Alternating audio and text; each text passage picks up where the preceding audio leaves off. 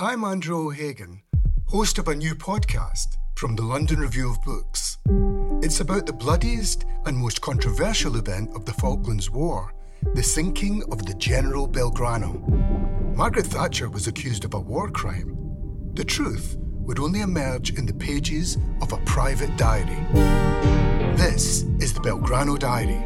Listen wherever you get your podcasts. Twice.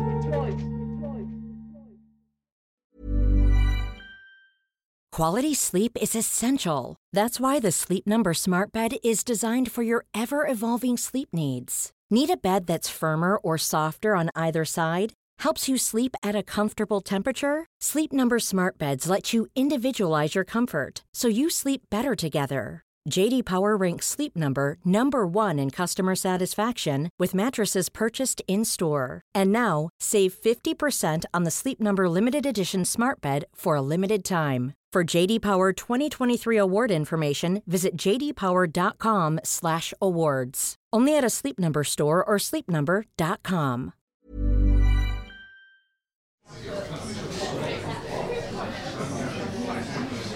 Welcome to the London Review Bookshop. There's only one thing which isn't a great idea about the way that these events are arranged, and that is that the authors get to spend time downstairs in what passes for a green room, but is actually the philosophy section of the bookshop. And so one gets to contemplate in short time just what book you might be reading rather than the one you're just about to read. And so for your delectation, I had to inform you quickly that what I would be reading, and indeed in some very frightening senses, our reading is Queer Fish, Christian Unreason from Darwin to Derrida. It's a really lovely book, by the way. I mean, I can't recommend it highly enough, but it kept me going down there as I was preparing myself to come up. I don't want to give a vast synopsis of what Be Near Me, my new novel, covers, but I'm going to read from somewhere in the middle, and I just wanted to say that, just to give you a bit of context for it, that it's set in 2003, during the early stages of the invasion in Iraq. It's set in Scotland in a small parish called Dalgarnock, where a priest, Father David Anderton, tips up. He was born in Edinburgh. He's a Scottish mother, but he's very much taken to be English by the locals in Dalgarnock. It's fair to say that things don't go entirely well for him in this town. Just by way of preface, I mean, I grew up reading the kinds of book that I hoped ultimately that I'd be able to, if only in the most small and modest way, try to write myself. I'll never forget the argument between Henry James, I think, and Arnold Bennett about whether the novel could be political and social or could it only be aesthetic. And I remember hoping then, and I hope still, that it can be to some extent both. I feel, speaking for myself, that this is the novel where I try to get closest to that hope, and I hope you enjoy the part that I'm going to read to you. All you need to know, really, so that you don't fall behind here, is that Mrs. Poole, who comes up in this section, is the priest's housekeeper in the chapel house in Dalgarnock. I'm going to do this, and then we can have a conversation. We'll take questions and things.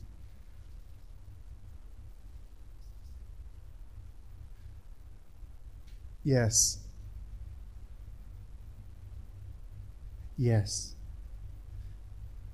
Mrs. Poole once told me something one couldn't forget. She was making her bed at home one day and found a piece of paper under the mattress, dug in deep beyond the valance on her own side. The paper had writing on it, a solitary line across the middle of the page. She said the ink was faded and the writing was in Jack, her husband's hand. He always wrote in capitals, and he used these poor pens that come from the betting shop. It made her wince to remember it, but the words were very clear that day. I don't love you anymore. She sat on the edge of the bed, she said, for what seemed like hours, with a piece of paper on her lap and the house looking at her.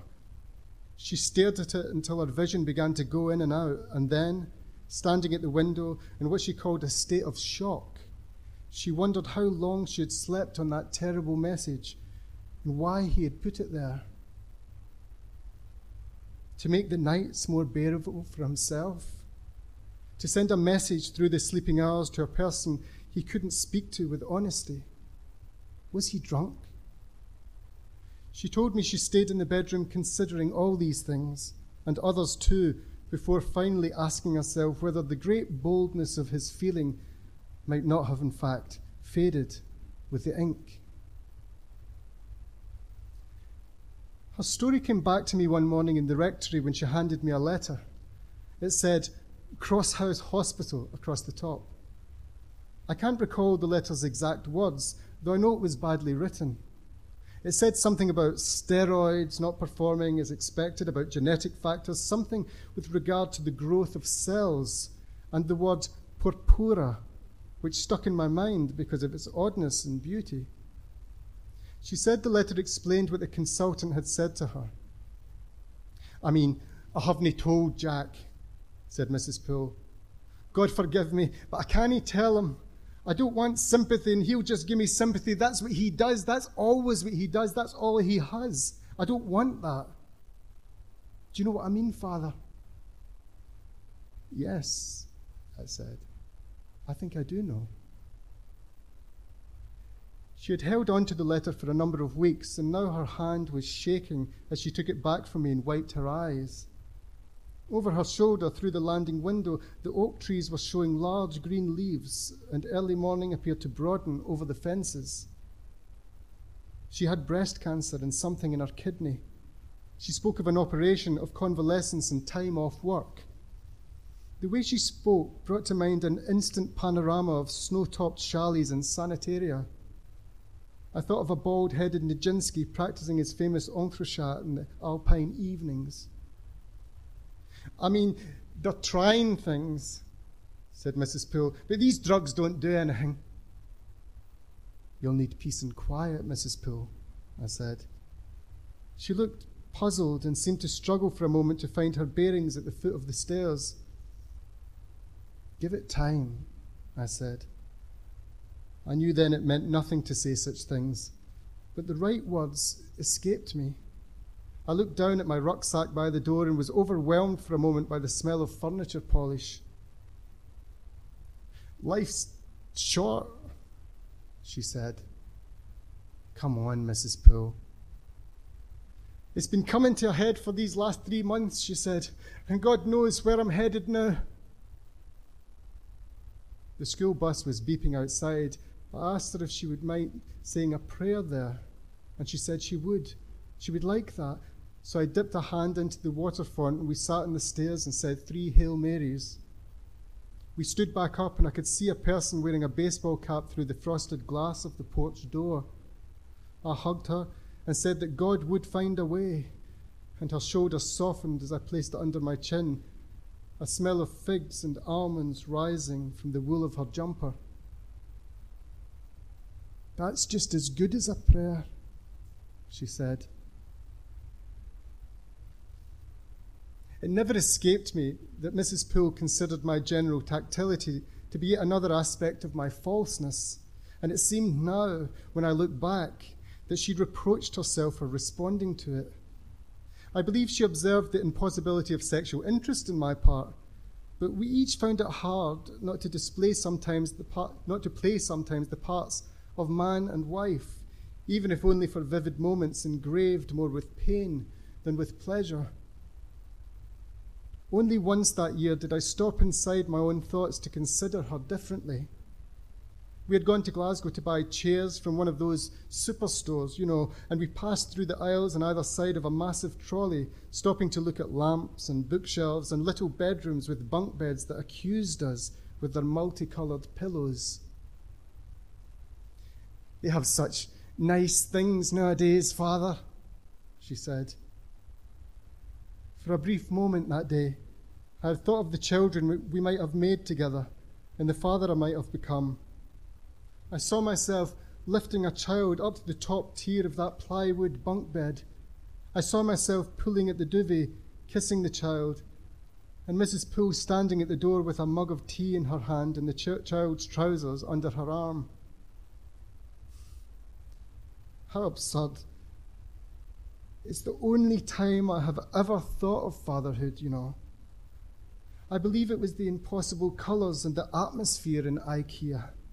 It kindled a notion of another life, a life of domestic contentment and heart-shaped lights.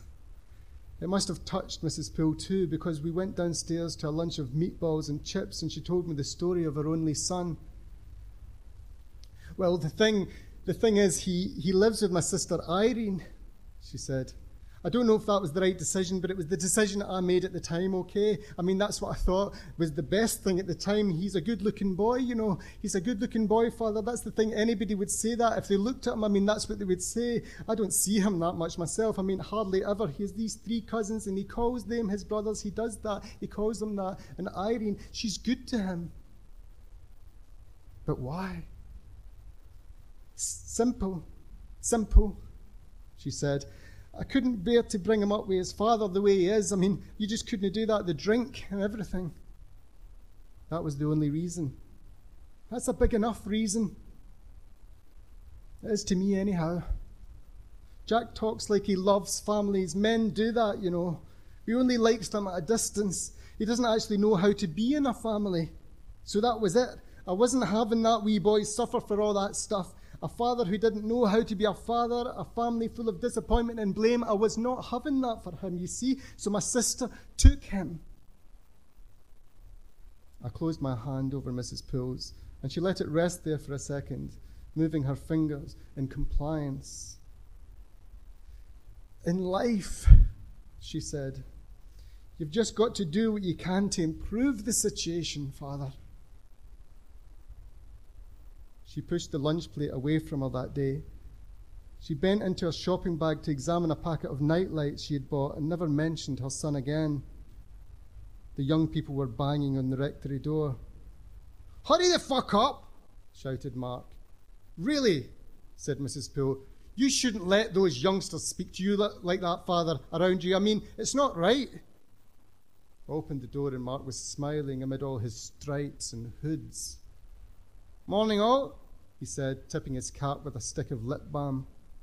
His appearance was always very sudden, Mark. As soon as he presented himself, all the oxygen seemed to be swallowed into the vacuum he created. I could feel Mrs. Poole becoming rattled at my side. "I hope you crowd are going to behave yourselves today," she said. "It's a treat, Mark McNulty, that's what it is. That's what you call this, a treat. Do you realise that yourself? Father David is taking time out of his own work to give you all a nice time." "Oh, definitely, Mrs. P. A day off the school and everything, aye. It's Mrs. Poole to you." "Ah, whatever." "Okay," she said. "Just mind yourselves."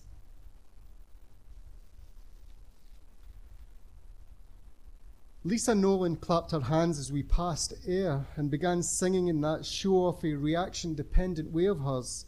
"All the ladies in the house, yeah, all the ladies in the house, give it loads."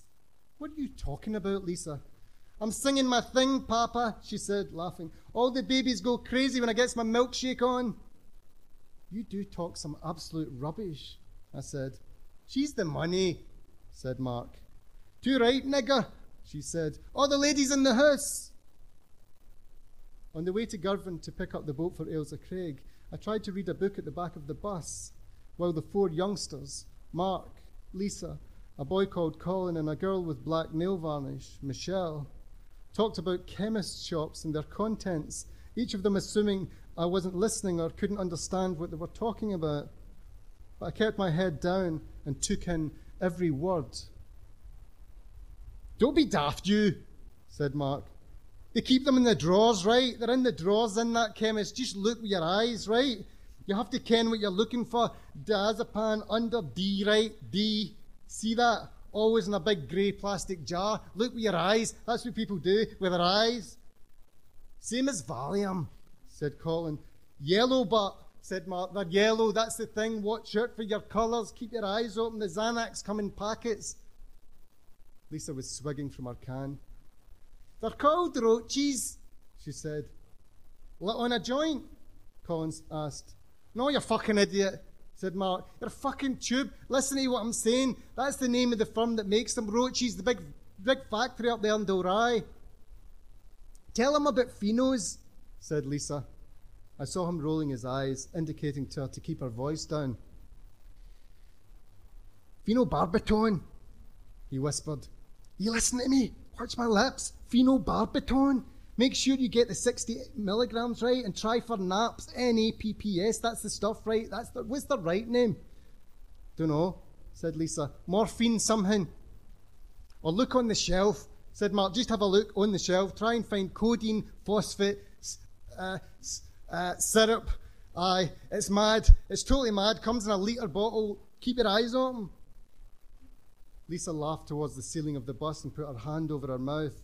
Aye, and watch for Ritalin. That's the thing. Aye, Ritalin. She said, it's as good as E, right? But speedier. Much, much speedier. But, I mean, it's as good as E. I'm telling you that. Just watch out for that. Watch. Sometimes it's in a locked drawer, though. The janitor turned the radio down and his eyes appeared in the rear-view mirror. What's all the whispering for? Well, no doing nothing, said Lisa. Nothing, she added. You better not start any of your carry-on today, he said. I know what you two are like. Okay, I've got your number. I know what it's like with you two. If there's any carry-on during this trip, I've told Father David here, I've said, just call me and I'll come back up there and take you to the school. Hope you're a good swimmer, said Mark. The janitor craned round from the wheel and bared his teeth. I'm warning you, McNulty. I'm telling you. This is supposed to be a nice day. A nice day. Do you know what that is? Any crap for you and you're in deep trouble. All right, said Mark. Keep your wig on. He turned his amateur smile on me at the back of the bus. He's always like that, Father. We're going to have a good day out, aren't we? That's the intention, I said, putting the book down. You reckon you're a bunch of gangsters, do you? Oh, I see. We'll see how brave you are when you're halfway across the sea. Ha, up shit creek without a paddle, said Lisa. Language, I said. We began our descent to Girvan Harbour and could see the rock standing out there at the centre of the morning like a golden bell, half submerged in the waters of the Irish Sea. It looks much bigger from here, said Mark.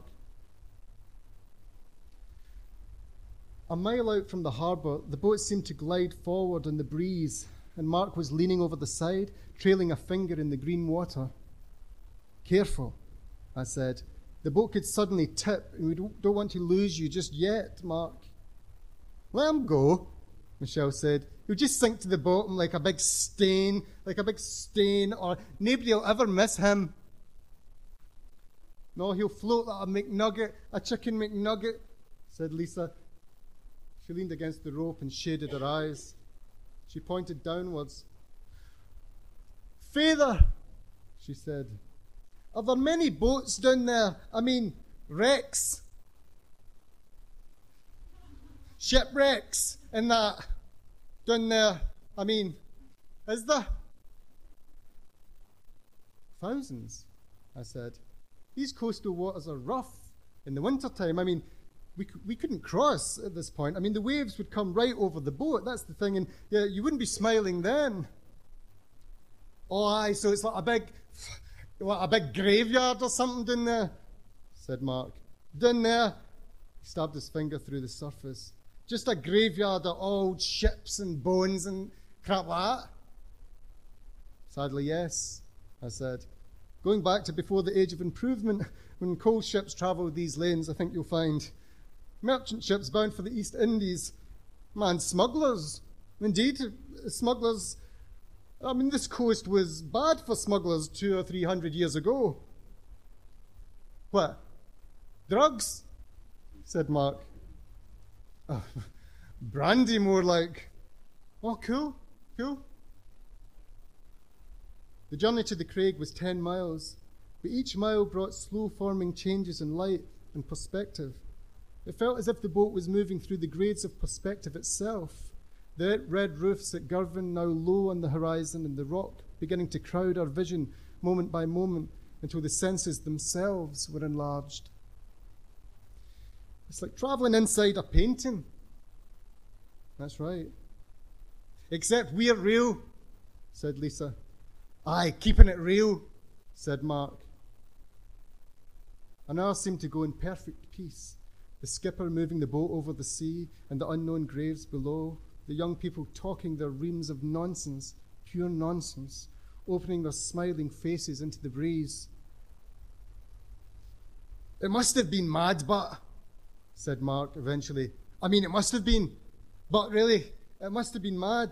I mean, in Vietnam, or like the Falklands or something like that. I mean, going out in a boat knowing people you're going to start shooting at you any minute, just right in there. I mean, totally mental. You go out there in the boat, next minute there's bullets flying over your head. It's totally mad. And you'd have like a machine gun yourself rigged up and you'd be giving it every fucker. Let's start up about wars now, Mark, I said. Aye, the Bay of Tonkin, I read it in a book. I got a book in the library. That's right, Tonkin, it said. Aye, or San Carlos Bay. And Lisa, I heard about that. That's what, well, it says it in the book. Gunners giving it every fucker falling about the place. RG's falling over the place, getting theirs. Dumb fucks, imagine it, but dead RG's everywhere floating in the water. Magic. You weren't even born, Mark, I said. I've read about it. I have. I've read about it in the book. Right? I mean, it was totally mad. It was. The troops sorted them right out, by the way, down there. The poor penguins, said Lisa. Mr. Harrison history. He did tell us. The penguins, I mean, hunters, them get blew to bits, Mark. You don't pay attention to half the things. Get a grip, you, said Mark. You always get casualties in war. That's the thing about wars and that.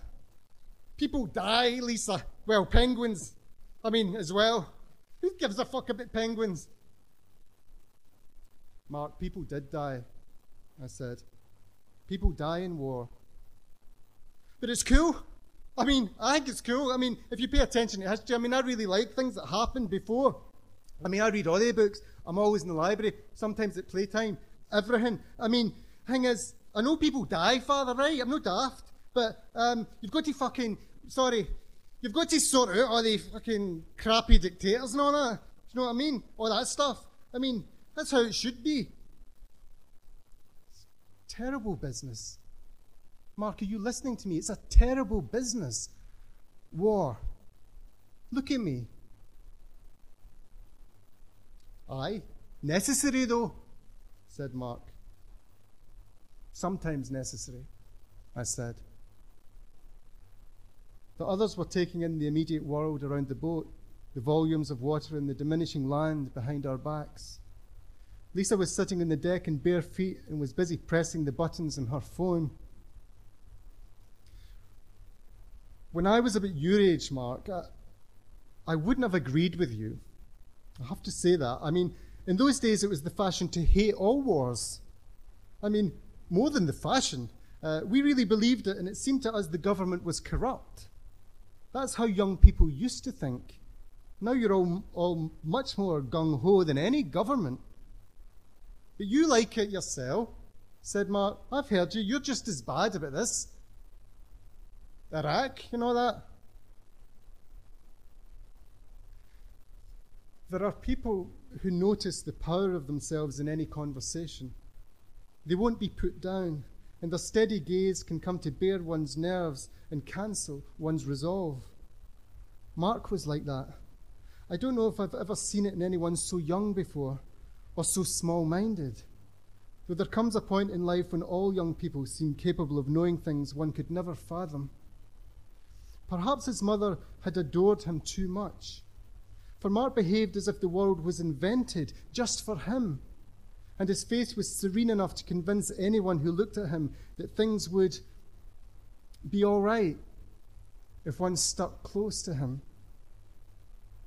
I think in our hearts we believe that beauty is a very sincere kind of knowledge. We fall for the wisdom of beautiful lips, no matter what they're capable of saying. Mark knew it. He knew it the way a bird might know where to fly in winter. That kind of knowledge. He might have known nothing else, but he knew people needed the youthful, vivid certainty of his presence.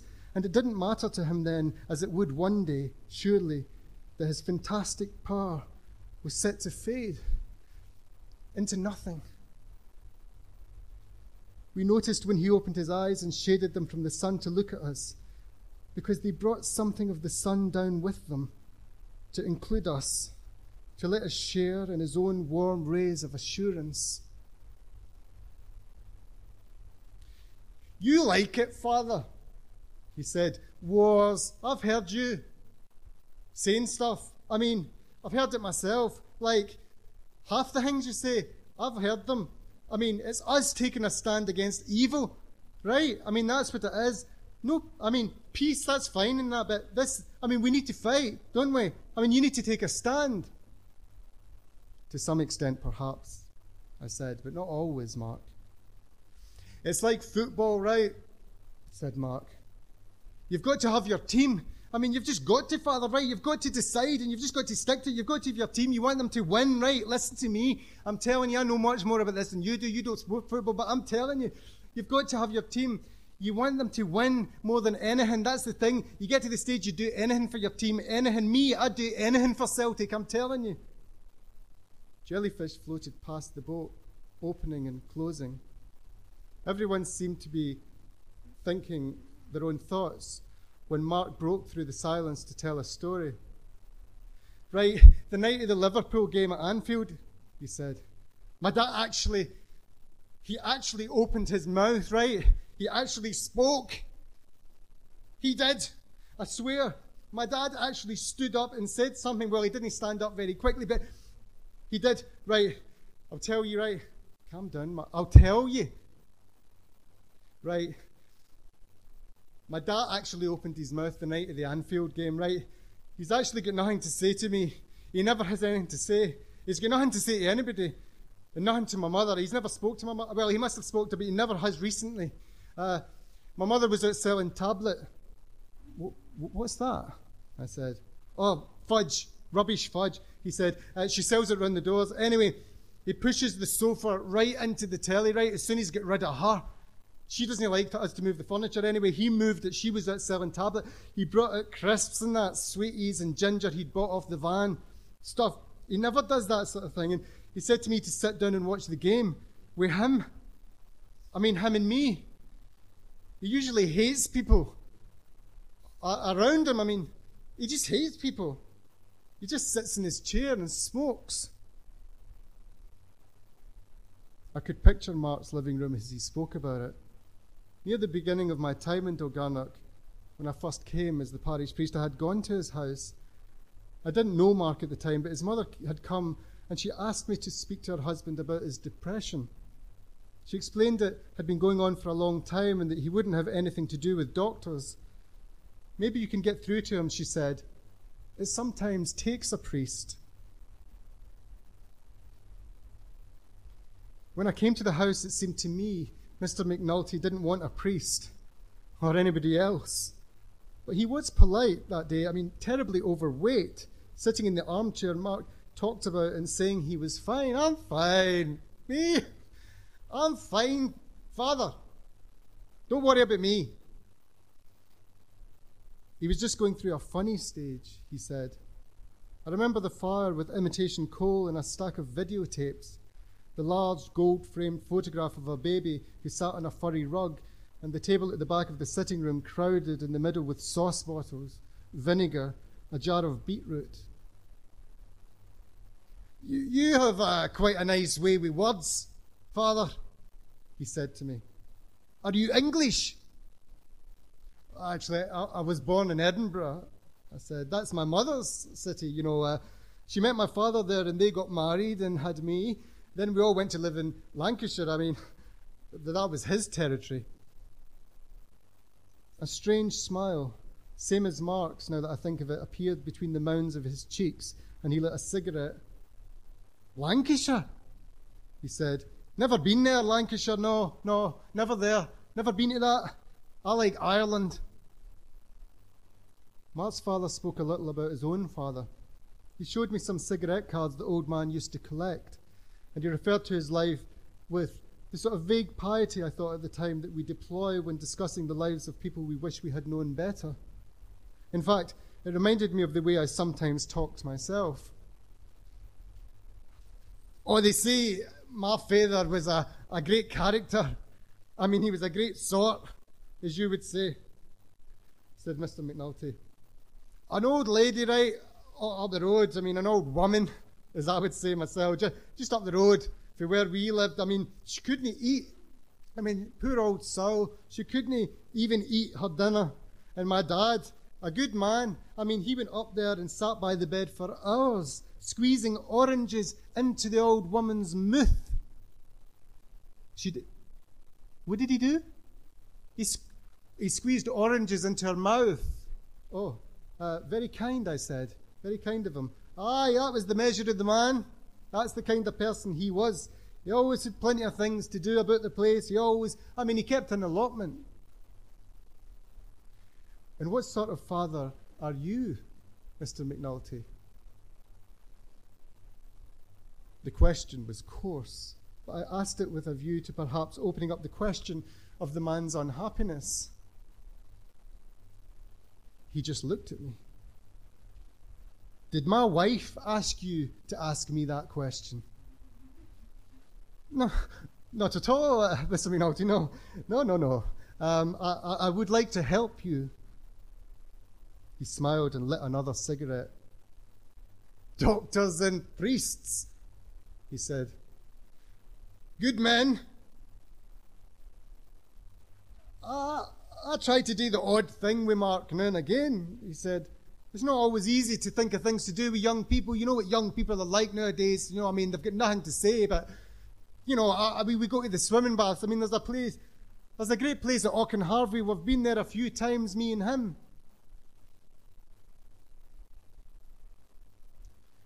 Seagulls followed the boat, nipping in closer, tilting on the wing, as if they were listening to Mark's story like us, the story about the Liverpool game. Oh, I really wanted them to be European champions that time. The Lisbon Lions all over again, just like 1967, said Mark. My dad usually gets a few cans, just sits them by his chair. That's him planted. He'll never leave that chair. But that time, never mind. I mean, he doesn't want anybody in the living room. He doesn't want anybody in there with him. He just drinks his cans. Do you know what I'm saying? And that night he said, "This is your history, Mark." That's what he said to me. He did say that, Father. I swear to God, he said it right into my face. He said, "This is your history, by the way." And he made me a shandy. He did, Lisa, a big fuck-off shandy like that. I drank it myself. He did. He said to me, "This is what your people fought for." Lisa and the others just nodded. They seemed to understand him. My dad and uncle cried at that game, said Lisa. They did. They cried, at the start, and they cried at the end when we won. Oh, we were a European side that night, said Mark. Half the English national team were running about in red shirts. Owen, Heskey, Gerrard. And we've never gubbed Liverpool in a European match before. And what a feeling among the Celtic support. You wouldn't believe it, Father. I'm telling you, you wouldn't believe it. You could see the fans giving it full pelt on the terraces. The songs, Father, the songs it was. You should have heard them. Oh, don't get me wrong. Liverpool, they have brilliant supporters even. Brilliant. You have to credit that. They have great supporters themselves. But the Celtic crowd, Jesus Christ almighty, it was brilliant that night. Unbelievable, I'm telling you, brilliant. Why is that? I said. Because they've had to fight their way up, said Mark. They fought to be accepted, right? No, that's true. By the way, that is it. They fought their way up. A Catholic team in Glasgow, right? Catholics, nobody, do you know what it was like? Catholic team in Glasgow and then in Scotland and then in the world, they had to get respect. They had to get respect, Father. That's the thing you need to understand. That was what it was all about. It's a community, isn't it? But that's true of Liverpool too, isn't it? I said. Those people have had to fight their way up. That's what I'm saying, Father. You're not listening to me. They have brilliant supporters. I said that myself. They're great supporters, but it's just with Celtic, there's something a bit else. There's something else. And what happened at the house, I asked, when you were watching with your father? man, right, when Thompson scored, it was a free kick, okay, right, no far for the box, just right, it was like this. Mark motioned with his foot. Larsson skipped over the ball and Thompson blutered it, and the wall just crumbled away, just away into nothing. I'm telling you, the wall fell apart, players jumping up and turning sideways to avoid the ball hitting them, and instead of hitting them, it fired right into the back of the net, 1-0. I was jumping up and down, I'm no kidding, jumping up and down. Oh, Jesus Christ, I thought I was going to go mad. I thought the whole thing was just going to go mad in my mind. You know, the ball went right into the net, right in the middle of the room, and my dad was smiling from ear to ear like that. That's awesome, said Lisa. He went to get up. My father stood up. He actually did. I mean, it's a bit of a hassle for him sometimes. I mean, he's big in that. I mean, he's fat. But he did try and get up. I'm no kidding. He stood up. He tried. He said, "That's your Liverpool for you, son." It went right through their bloody legs. Eh, why go? Get me another beer for the fridge. We're going to the semi-final. We were silent for a moment around Mark. It was weird, he said. He stood up. He got up out of his chair. My dad. And he was saying all that to me. And you know, I don't think he likes me. Nonsense, I said. Of course your father likes you. It's nothing to me. I don't care, right? Is what I'm saying.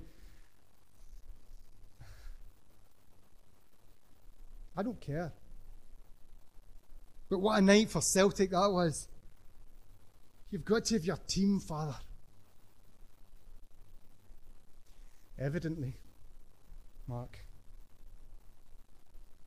I looked back to see Scotland, the woods that fringed the headland and the green breast of the hills. From our position, it seemed nothing could ever reach us. Quality sleep is essential. That's why the Sleep Number Smart Bed is designed for your ever-evolving sleep needs. Need a bed that's firmer or softer on either side? Helps you sleep at a comfortable temperature? Sleep Number Smart Beds let you individualize your comfort, so you sleep better together. J.D. Power ranks Sleep Number number 1 in customer satisfaction with mattresses purchased in-store. And now, save 50% on the Sleep Number Limited Edition Smart Bed for a limited time. For J.D. Power 2023 award information, visit jdpower.com/awards. Only at a Sleep Number store or sleepnumber.com. Life is full of what-ifs. Some awesome, like what if AI could fold your laundry? And some, well, less awesome. Like what if you have unexpected medical costs? United Healthcare can help get you covered with Health Protector Guard fixed indemnity insurance plans. They supplement your primary plan to help you manage out-of-pocket costs. No deductibles, no enrollment periods, and especially no more what-ifs. Visit uh1.com to find the Health Protector Guard plan for you. Our forces back, and we passed into a strange proximity with the advancing island of Ailsa Craig. More than an island, it seemed like a testament to physical endurance, this place. This lonely rock, less than a dozen miles from the coast. It could have been the Aegean. It could have been the Bay of Bengal, but it was a golden spot in the Irish Sea. And we sat in the middle of the boat as it moved. It did move into the shade. Before we reached the jetty, I asked the youngsters to stop talking and listen to our place of arrival. There was nothing around but the sound of birds. Are we the only people here? Said Mark. Yes, Mark. We're the only ones.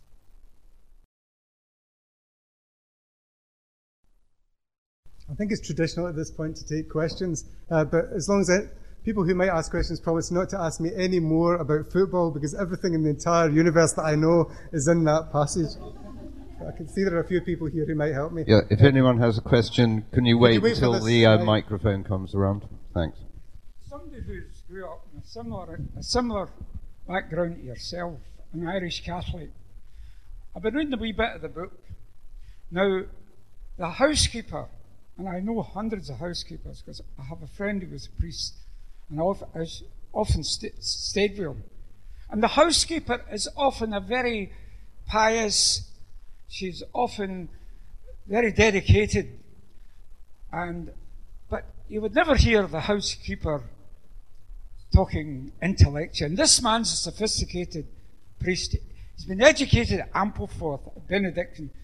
He comes in, he's going to be in conflict with the working class community at some stage, working class, but the housekeeper, I'm not saying, don't be angry with me, and I bought the book for my cousin, who's a teacher, and myself, I've got one for myself. But what I'm saying is, this man's going to be very bored. How is he going to, there's going to be conflict. He's going to do his best. He's going to be patronizing towards the parishioners, or the ones. And the other thing is, you would never hear, it would never swear. Maybe I'm a bit older and things have changed a great deal since I left Scotland. But you never hear the swearing at the priest or, using bad language. But you can inform me. That's all I'm asking. I think the only response I can make to that is to say that swearing at priests is a national pastime in Scotland. Maybe it wasn't like that in your day, but somebody was done for a breach of the peace the other day for making a sign of the cross during a football game. I dare say, Eddie, there are some great continuities with your time in Scotland and mine. In fact, I know there are. But some things have changed. Let me just address something else you said, and it's about housekeepers. There has, not only in, they haven't appeared in British literature, it has to be said much, but in Italian literature you can hardly move and in Irish literature for housekeepers or on television. It always seemed to me growing up a particular breed of person who went to work for a priest. They did have piety, certainly. They also had a certain self-denying quality very often. Those of you who know about them, I think will have found that. But what very many of them had, in my experience, was an enormous well of dissatisfaction and ambition for themselves. Mrs. Poole is very far from being an intellectual. If you continue with the book, you'll see that. But what she does have is this incredible sense of her life having passed her by and having had nobody to talk to. One of the constants in my childhood, and perhaps in yours, was the existence of women in Scotland who had nobody to talk to. Women who wanted to read books, who wanted to do half-decent work, and as Mrs. Poole has, an interesting environment, but their husbands found that laughable, ridiculous. And the idea of women, and I knew a great number of them. I used to go to a school that my mother cleaned in when I was growing up to help her take down the chairs once she'd done her mopping. And all the women in there struck me for having an incredible sense of being trapped into a role for which they didn't even have the language to describe a way out, never mind make towards an exit. So I think I would disagree with you there. I mean, I think Scotland, sometimes I've felt that, not only Scotland, of course, but it's... in Scotland, masculinity is a nightmare from which women are still trying to awake. And the idea that I would create a character who had only to be, if you like, a working class stereotype would be against my instincts. As a writer, I wanted to try and, for the first time, as I had understood it, for the first time in a Scottish or a British novel, was to try and get to the core of this. This woman's actually got more moral centre than he does. And he's the priest. And that's the kind of drama I like in a novel. But I'm sure there's any number of things that would be inconsistent with what you'd seen yourself. Yeah. First off, thanks for a really spectacular reading. Really spectacular Thanks. reading. It was really...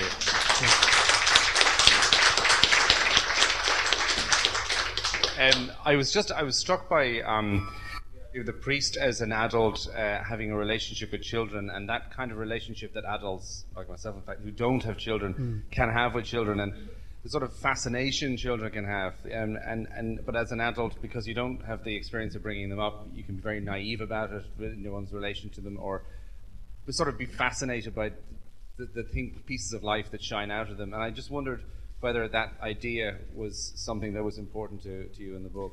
It was incredibly important. In fact, it was the very beginning for me of the book. I remember hearing the voices of the priest and the children trying to and failing to understand each other at the shaving mirror one morning in the famous Houseman-like way where you're supposed to sort of have your moment of clarity. And I did have a moment of clarity about that because I heard not just two registers in two time periods, but two entirely different ways of thinking about life, or thinking and not thinking about it.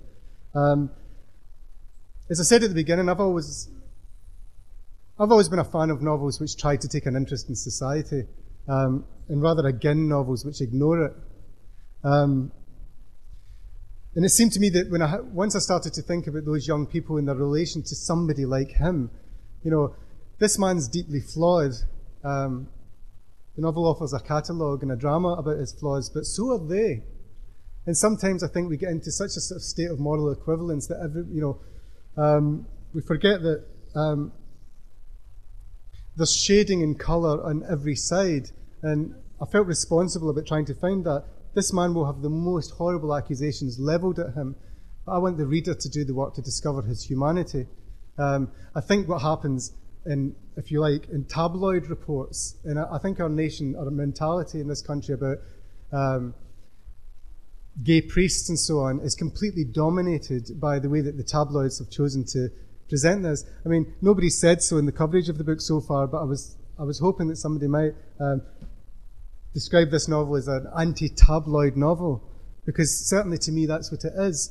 Whatever pleasure you're afforded by reading those reports, those rather lascivious, salivating reports in the tabloids about paedophiles and so on, about mobs outside ready to kill them, garrote them, do them away. That kind of almost carnival excitement that exists in British society at the moment when it comes to that subject, I wanted to offer a kind of opportunity for readers to contradict that in their own imagination, thoroughly contradict it to the very core, and see the history of a man like this as being a history of sometimes failed but always evident humanity.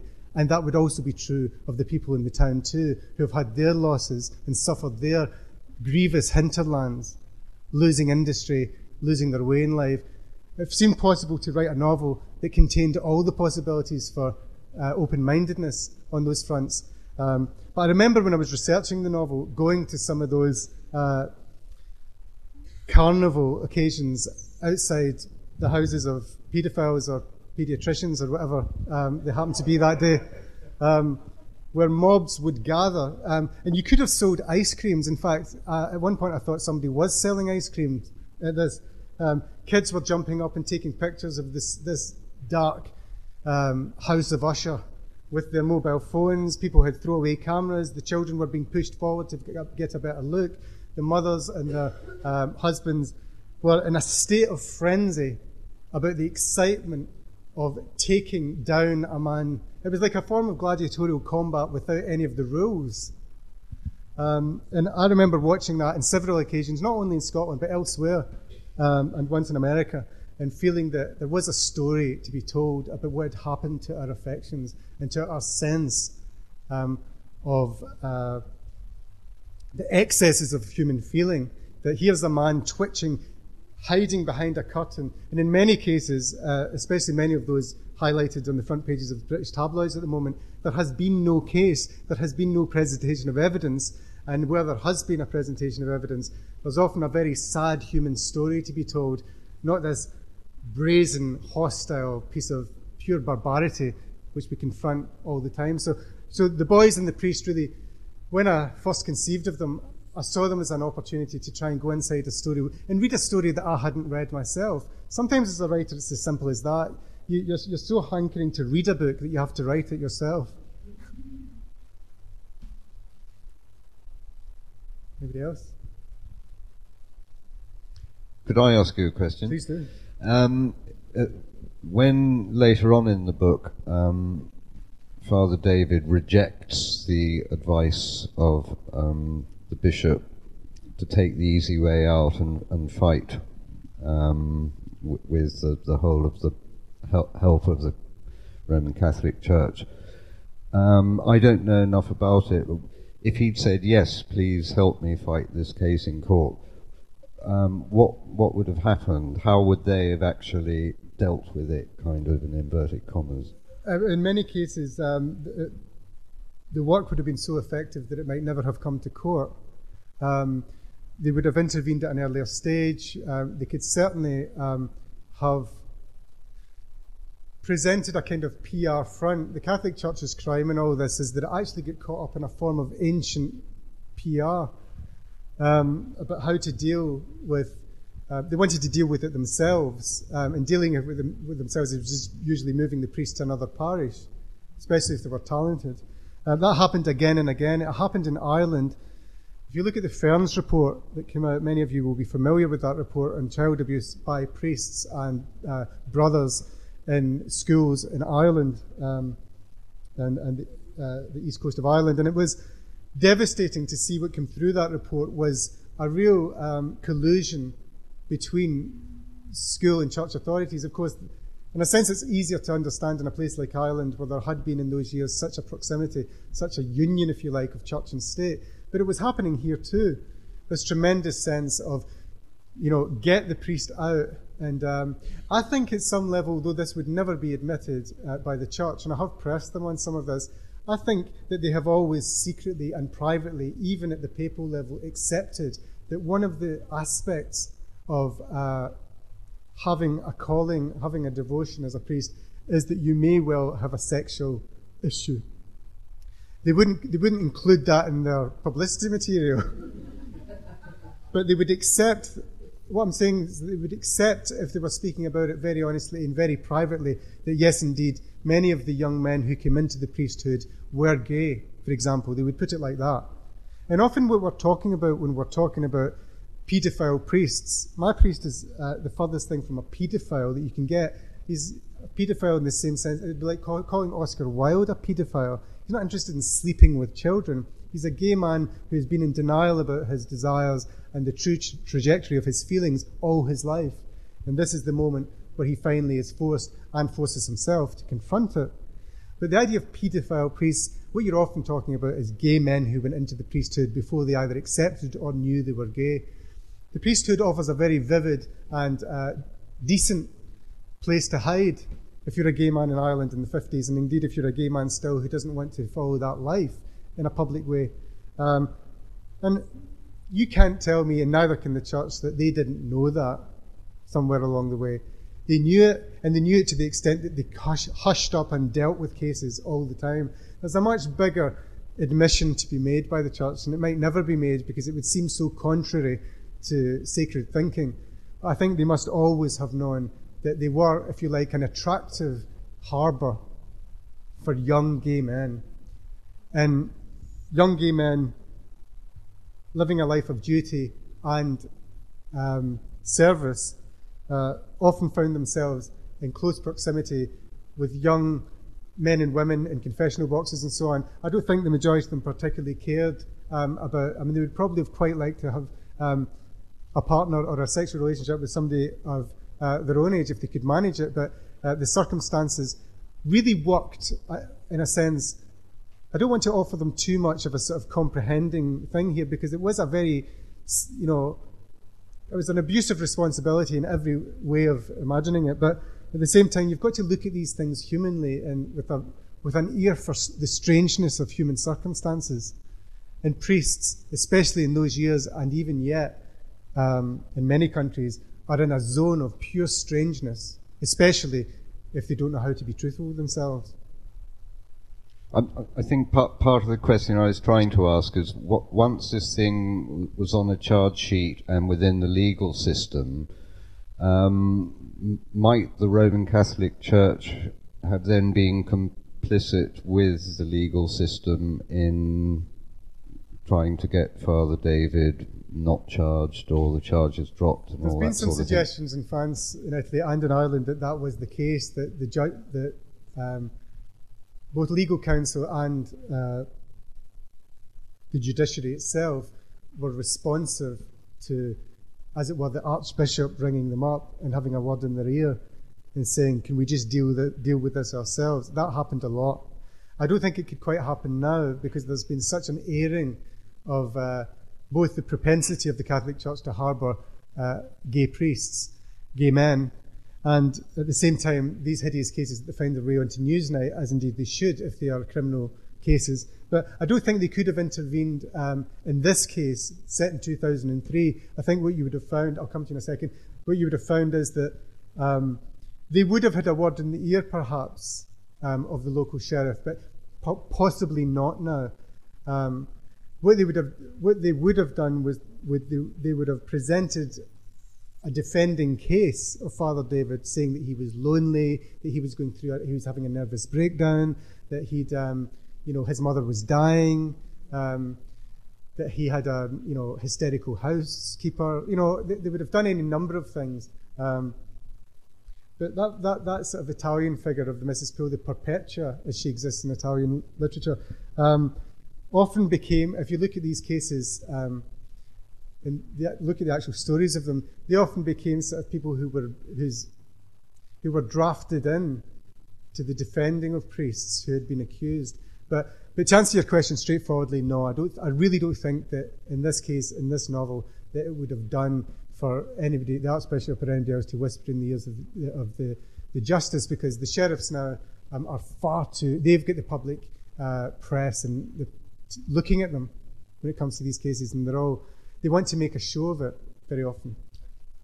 No, I was just going to add a thought about Ireland. I can't tell you about the 50s because I wasn't around, but I think it's fair to say that there was an enormous shift over Ireland in the 60s, 70s, and the attitudes towards the church and the priesthood, and what you'd find now. And I think what you're saying about maybe even the church itself articulating that the people, the men who were coming to them, who, inverted commas, had a vocation, might have had a sort of a special relationship with sex. I think that might be happening. But I think if you go further back, I think there's two things are very striking, and so my sense of it is there's absolutely no criticism that could be broached at the Catholic Church. It just was beyond the pale for anyone. I mean, there was one TD, in fact, one TD who was kind of known as an atheist, whisper it amongst yourselves, and but would, by virtue of that rumor that he was an atheist going around, never address the issue of the Catholic Church. So is that thing, in a sense, I don't think they really had to articulate it very much. They were just literally beyond criticism. Yeah, absolutely. In fact, I was reminded of how things had moved in a rather comic way the other day. I was doing the Edinburgh Festival, and when I'd finished, I was going off to meet some people, and I walked down through Charlotte Square, and some man sort of swung and grabbed me by the arm and said, "Are you Andrew Hagen?" I said, "Guilty." And he said, "I just want you to know that the Cardinal's reading your novel." And I said, "Right." And he looked at me. There's a wonderful story of Steve Martin's where somebody forces their feet into shoes with nails and razor blades in them, and then they stand up, they say, "I like them." And he said, he likes it. I wasn't sure later whether that had made or spoiled my day. I'm still working on that one. I want to ask you something that's quite light, that's in the middle of this book, which I've really thoroughly enjoyed, and that's the elephant. Yes. You bring it it's the most wonderful story, and I enjoyed every word of it, especially since I grew up among elephant. And so I want to ask you, therefore, because you say something beautiful about the working class. I've just got the page here, that at that stage that the working class had no very obvious sense of spite or entitlement. And I just wondered whether the elephant was just a story, or that's something you'd seen or heard, or whether it carries any bigger significance in the story. I have a number of fantasies, and one of them is that instead of having spent my childhood running about talking nonsense and eating too many crisps, that I'd actually climbed on the back of an elephant and gone, walking through my school sort of with feathers coming off the back of it, and being, maybe it's the Shirley Bassey influence, I don't know, but there certainly are moments as a fiction writer when you get to indulge something that's just a pure fantasy. And the moment where Billy Smart's circus happens to be in York, and this schoolboy persuades his rather sort of enlightened, not to say imaginative mother, to let him, for those who haven't read the book yet, I won't spoil it, but there is this school, he goes to Ampleforth, there's a tradition there called Gormire Day, where all the kids in the school have got to get to the Gormire Bank, which is a a number of miles away by any conveyance possible. And there's stories of clever schoolboys getting milk floats and going in the backs of donkeys, and so most of them go on their bikes. But there's always been these great stories of people. So he gets his mother to hire an elephant from Billy Smart's circus and goes there that way, and it causes an enormous excitement in the school. I think how I actually came by the business of it being possible was I read the memoirs of Billy Smart Research and discovered that they would hire out the animals for special occasions and for school parties. And at that point I thought, I know how I could make this go somewhere. So the elephant, I did much more research on that, I have to tell you, than was necessary. I mean, I spent weeks researching elephants. Could they walk that far? Would they need a drink?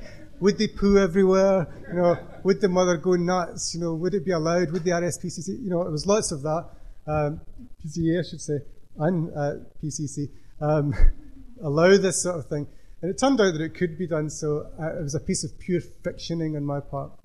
I've never yet got on the back of one, but maybe you've inspired me. When I was reading the book, I was just very aware of how often you mentioned the young people as young people rather than boys or girls. I assume that's deliberate, but yeah. I just felt that it was indicative of the passing of time. Is that what you meant? It was part of that, but also I wanted the reader to... There's some things that you want to... The reason they take 3 or 4 years to write these things is because you want at some level to... you need to train the reader how to read your book. You need to offer them opportunities to understand things that, if you like, they're not supposed to understand at this point in the book. You create a sort of undertow in a novel, a kind of subconscious undertow, which acts, you would hope, on the reader's imagination, on the intelligent reader's thoughts, all the while, long before you've said anything, long before you've averred to his sexuality or his difficulty with his past or his dramatic conclusion to his story. You want to have created a kind of ripple effect under the water that's bringing truth and difficulty and questions to your reader.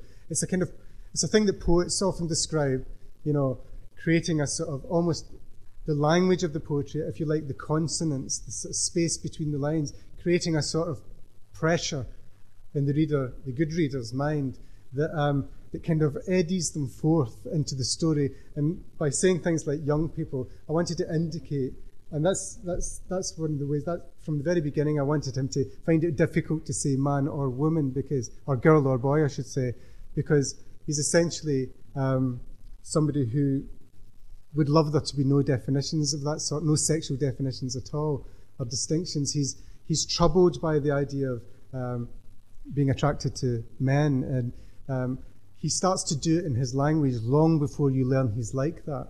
And that's what I'd worked for. There's a kind of creating a sort of momentum that isn't obvious, a kind of subconscious momentum, and that's how you do it, in my view, is just by paying attention to every bit of language and seeing the opportunities where they exist to give the reader a hint. Yes? One of the sources of the richness of this book, it seems to me, is that there are so many oppositions in it. You've got English against Scottish, you've got Protestant against Catholic, you've got youth against age, you've got culture against Philistinism, and so on. And these all swirl around and they inform each other and they make a wonderful, rich stew. When you were starting this out, to what extent were you aware of all these oppositions, or did you set out to anatomize them, or did they simply come to you as you were writing? I have to say, in all honesty, that I've always taken those oppositions for granted. I probably exhibit some of them myself, but the thing is that I grew up in circumstances, and I don't think my circumstances, in fact, I had so much fun among the sort of wreckage of childhood that I've just taken it for granted that opposition and kind of divisiveness was a feature. I'm not saying it's an especially Scottish feature either. I'm sure if you grew up in Montenegro, you'd be able to speak of something more grave but similar. But certainly, I always took opposition. I mean, if Freud's right and all this sort of society starts in one's family, then I found it there. I found very profound opposition not just in the sense that people threw crockery at each other, although they did. In a sense, what was possible, I spoke before about Mrs. Poole and her world. I mean, what's possible for somebody like Mrs. Poole, who has no education and had children and get caught up in a sort of a fantasy of sort of male masochistic success too young, when in fact she has been silenced. And that kind of opposition, I think I started to witness, if I'm not doing myself too much justice, at an embarrassingly young age. I was almost looking between, round my mother's legs, witnessing the way that my mother's attempt to stake a claim on the world was made impossible, whereas my father's wasn't, for example. That kind of divisiveness, oppositionalism, and then of course the Celtic and Rangers thing. I mean, Scotland is particularly divisive in that way, I have to say. I'm not going to dodge the bullet on that, much as it is a bullet, because many people would prefer that one didn't say that. But it has been a divisive country: Highland, Lowland, Mainlander, Islander, Gaelic, non-Gaelic, man, woman. It goes on in Scotland. It's entered the leisure world, the sports world at an early stage too. So people define themselves by their distinctions all the time, what they're not. I remember when you first used to go out with people when I was a kid, people would, you'd bring a girl into the house and your mother and father would say to you, or say to her, what school do you go to? Which is a way in Scotland of saying, are you a Catholic or a Protestant? Because if they were Catholics, they'd have gone to St. Bridget's or St. Aloysius or St. Mark's. But if she said, oh, Ravenspark Academy, my mother's eyes would sort of, there's just a sense always of opposition, of outsiderism, and perhaps we were the outsiders all the time. But I don't think I've ever, as a writer, had to sit down and think, now, thematically, what were the oppositions? They sort of bleed into the language for me. They're sort of everywhere. And not just, as I say, in Scotland, because when I went to the conventions for the London Review, both the Republican National Convention and the Democrat, I felt that America, perhaps even more than what I'd known as a child, was a place of pure, ripe oppositionalism, where you were either for us or against us. As George Bush said, you're either with the terrorists or you're with us. That's the way the thinking, and I've always thought that was so extremely vulgar and Philistine, again from a very young age, and I found it vulgar in novels sometimes too. I sometimes found it vulgar in E.M. Forster, for example, although it broke down, and he was a magical writer when he managed to break it down, but not always. But in America, I came away with the feeling the last time that it was maybe, in a sense, it's one of the things that Scotland was ahead of the world on, was deep oppositionalism on everything. And if novelists can sort of, in a sense, interrupt the free flow of those divisions and the free flow of, between those poles, and actually slightly twist the poles away, then I would be happy about that. I think the writers I have liked in my life have to some extent done that. This lady's asked a question about Northern Ireland, about the 6 counties, why those oppositions have become, as it were, a matter of warfare there, but never in Scotland. My answer to that will be partial, because the Scottish West Coast experience was mine, and I've set these 3 books. I see these three novels, Our Father's Personality, and now this final one, Be Near Me, as a sort of trilogy about what happened in the west coast of Scotland in terms of politics and faith and sexuality and certain freedoms in the post-Thatcher period. That was always in my mind, that I'd hope, if I thought if I can just write 3 novels, then I'll leave it alone for a long time. And it will be quite a long time before I write a contemporary Scottish novel again. The next novel's set in 1820. And there's an American book to come after that. I just feel that one of the things that had never been defined for me as a reader, and I'd wanted to make a small contribution to understanding, was this business of Scotland having a cultural fight similar to Northern Ireland's, but no territorial one. So it's actually, in some senses, if you look at it from a certain slant, worse in Scotland, that it's just pure hatred. It's not to do with land, it's not to do with rights, it's not even to do particularly with history, because as I discovered one time for my own purposes, I went on an Orange March and I asked every second person who passed me, who was screaming songs about the Battle of the Boyne, if they could just tell me very, very quickly into my tape recorder what happened at the Battle of the Boyne. Not one of them could. Not one of them over 8 hours at an Orange March could actually describe. They do shout 1690 and things like that. And that is an experience whatever idiocies exist in Northern Ireland, and there's any number of them, there is something they're fighting about. There is both a cultural and a territorial question there. And much as we might hate in a religious one, of course, it's an endlessly complicated, but it has traction and is moving forward. That will, in our lifetimes, I think, be resolved. Well, I remember Bill Clinton, who it seems to me that when he spoke in Britain, he did seem to me to be the most intellectually fluent person I've ever heard, I should say. And what he said was that, I remember him saying that in the Middle East, there is no traction to the negotiations. That actually it's like trying to climb up a greasy wall. There's nothing there. There's no nooks. There's no spaces. There's nowhere to put your foot. They hate, and there's no. Whereas Northern Ireland, it's all traction. I mean, there's pockets of pure resistance. You know, there's red hands and there's explosives and there's people. But basically, once you've got that sort of traction, it's moving. People are climbing over the wall and climbing over the wall and climbing over the wall. It's done. Whereas, and there is, I've always had a certain amount of respect for that, for people, revisionists, if you like, historical revisionists, who tried to tolerate the idea that bombing people out of their houses wasn't the answer, and that there was a real conflict, a real constitutional and religious conflict in Northern Ireland. The hurtful thing for me was to, and for on behalf of, as it were, a generation, several generations in the west coast of Scotland, was that we were mired in a conflict that wasn't a conflict. It was just an opportunity for hatred. Whatever happened in Ireland would have had no effect on what life was like in the west coast of Scotland, unless you count a certain kind of hubris or schadenfreude or whatever as an achievement. It wouldn't have changed anything. And I went to a denominational school. I went to a Catholic school. Many of my friends went to Protestant schools. There was a lot of talk about orange walks, and there was orange walks through the town. There was a lot of talk about divisions between Catholics and Protestants. I grew up wondering what the difference between us was, and it was all pure nonsense. It was a way of living a life where somehow several generations of well-meaning and well-thinking Scottish people had allowed a situation to develop where they'd imported entirely ferocious and obnoxious debates over which they didn't really care, or about which they didn't really care. It was another way of saying, I'm this rather than that.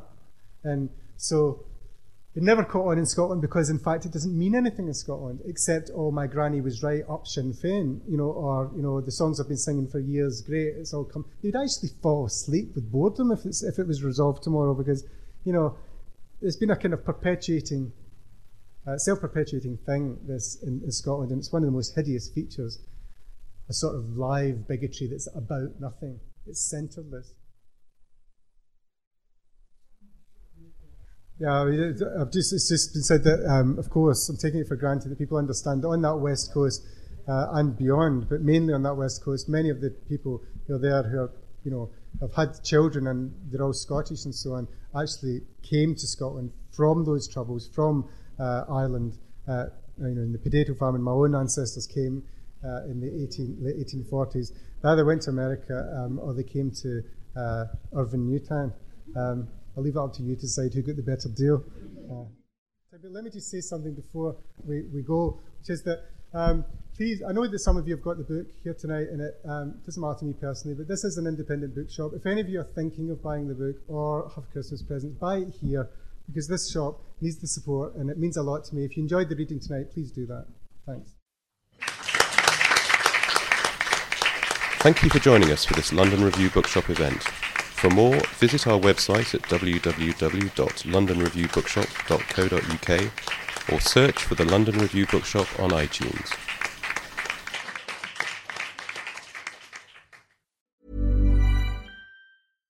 When you make decisions for your company, you look for the no-brainers. And if you have a lot of mailing to do, Stamps.com is the ultimate no-brainer. It streamlines your processes to make your business more efficient, which makes you less busy. Mail checks, invoices, legal documents, and everything you need to keep your business running with Stamps.com. Seamlessly connect with every major marketplace and shopping cart. Schedule package pickups and see your cheapest and fastest shipping options from different carriers, with rates up to 89% off USPS and UPS rates. And with the Stamps.com mobile app, you can take care of mailing and shipping wherever you are. Make the same no-brainer decision as over 1 million other businesses with Stamps.com. Sign up with code PROGRAM for a 4-week trial, plus free postage and a free digital scale. No long-term commitments or contracts. That's Stamps.com. Code PROGRAM.